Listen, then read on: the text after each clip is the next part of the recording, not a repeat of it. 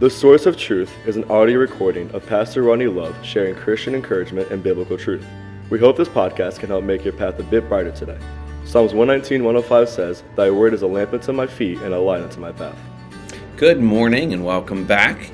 And this Friday, as we take a few minutes out of our day and finish this week together in God's Word, and we're glad you're with us. I hope you've had a great week, and I hope you'll pray with the kids right now.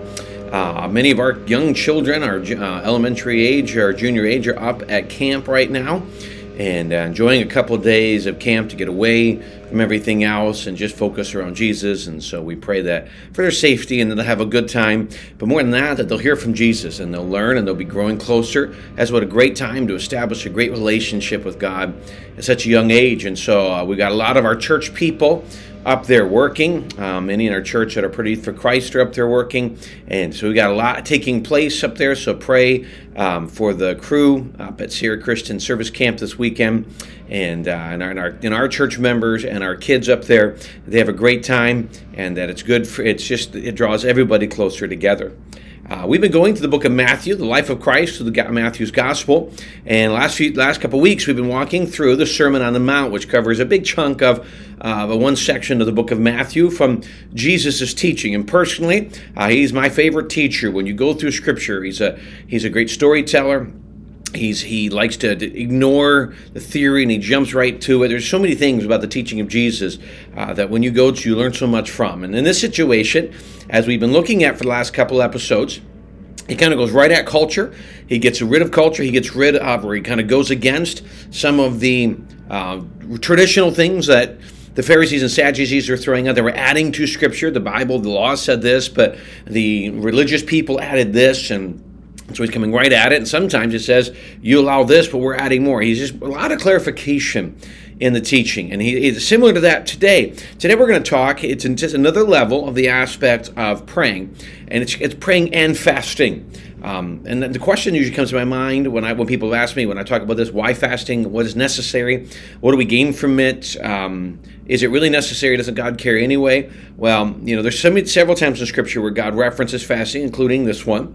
As a matter of fact, one of the more popular phrases when God's talking about fasting is when he was on the Mount of what we call the Mount of Transfiguration, and he comes down with a couple of his disciples, and he's confronted with a young boy, a father with a young boy who is demon-possessed.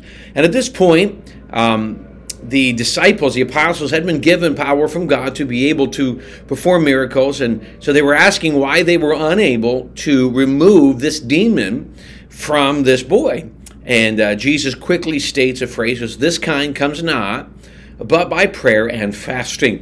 And there's just certain things in life that are going to require a more fervent approach to our prayer. I think you're going to find these things if you have a situation in your home and you're praying for a loved one. It's going to take more. You're praying for restoration in family. You're praying for a loved one to be saved. You're praying for work or job or finance, whatever. There are going to be times when moving beyond just praying for a few minutes and fasting becomes necessary. Now, what is fasting is the next question before we jump in these verses. What is fasting?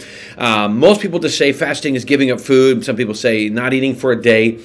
Fasting is giving up anything that would be comfort or entertainment or luxury, that you give it up for the purpose of praying. For instance, I've known some who are diabetic, and skipping an entire meal that day probably is not the smartest thing in the world. I would say some love social media, so they get off social media for a week. Some say, you know what, I can't stop eating, but I love soda, I love coffee, so I'm not going to drink that for a week. It's just simply giving up something for the premise to pray. And you don't just ignore it, you take the time and pray, and that seriousness of being able to give up something. Some say, well, my fasting is I don't eat all day long. One friend of mine, his fasting, he made it clear, he goes, he would just go for a week and not eat lunch. He'd eat breakfast and dinner, but not lunch, and he would take that time to focus on prayer. I think we get the premise of what it is, giving up something for that purpose. Now, there was something, as you can see, in the Pharisees and Sadducees, the religious folks, the religious leaders in the Jewish day of this day, that they always wanted to see. A lot of these new rules were there to make themselves more spiritual. They weren't biblical. They weren't in the Torah. They weren't in the Old Testament. They were just added on. Today we might call them preference, but they were more than preference. They started stating them as conviction. We'd use that word today. It's so important to make sure the positions we hold, if you hold a position on preference, great. Just be careful that you do acknowledge it as a preference and you're not judging and criticizing others who don't hold the same position you do. And let's teach your kids this is a preference. But when we get to fasting, and so one of the things they would do is they wanted everybody to know they were fasting because it made them look really super spiritual. So Jesus says in verse 16, Matthew 6, verse 16, he says this, moreover, when you fast, I hope you understand, he's not criticizing, he's not going away from it, he's saying when you fast. There are times when fasting is necessary. He says, do not be like the hypocrites with a sad countenance, for they disfigure their faces, that they may appear to men to be fasting. Assuredly, I say to you, they have their reward.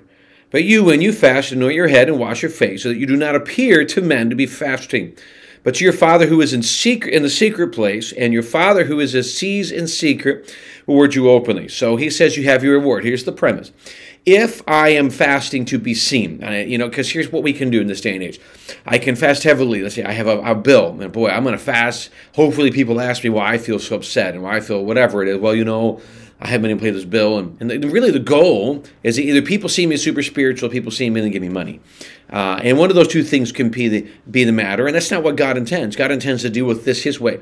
He said, so wash your face and anoint your hair. Because simply be in a situation to where you don't look sad, you don't look dirty, you don't look like that. Don't walk around feeling, hopefully people will catch on to the fact that you're fasting.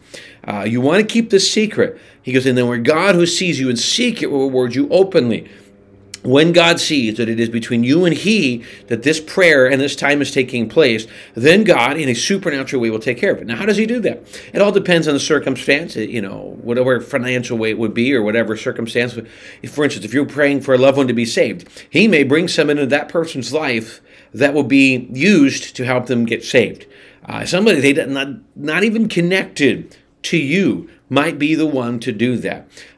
They may be a financial situation and God uses a completely random circumstance to provide for them. And we could go on for a lot of it. Sometimes it's a restoration thing and God's just working in the heart of the other person.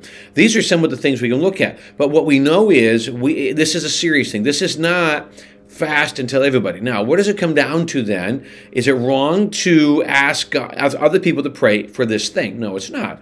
If you have a financial need, you can tell people. If you're praying for a loved one to be saved or reconciliation, whatever it is, it's great to have people in your life, in your church, pray with you about that. I think it's a wonderful thing. But then here's the key. I'm going to ask people to pray, but on my own, I'm going to fast. And I'm not going to make a point. Please, pray with me today. I'm fasting about this. That's what he's trying to get away from. I am going to ask for other people they would pray an intercessory prayer for me. But on my own, where no one else knows, I'm going to make a point to fast and pray for that circumstance. And it's just one more level of fervency. It's, in Luke it says, ask and it shall be given, seek and you shall find, knock and it shall be open. There are different levels. So as we go, we expect God to do great things. And because we believe God wants to do great things. God wants to move in our life. And may that be, may we recognize that and go with an anticipation of what God can and will do through our prayer life.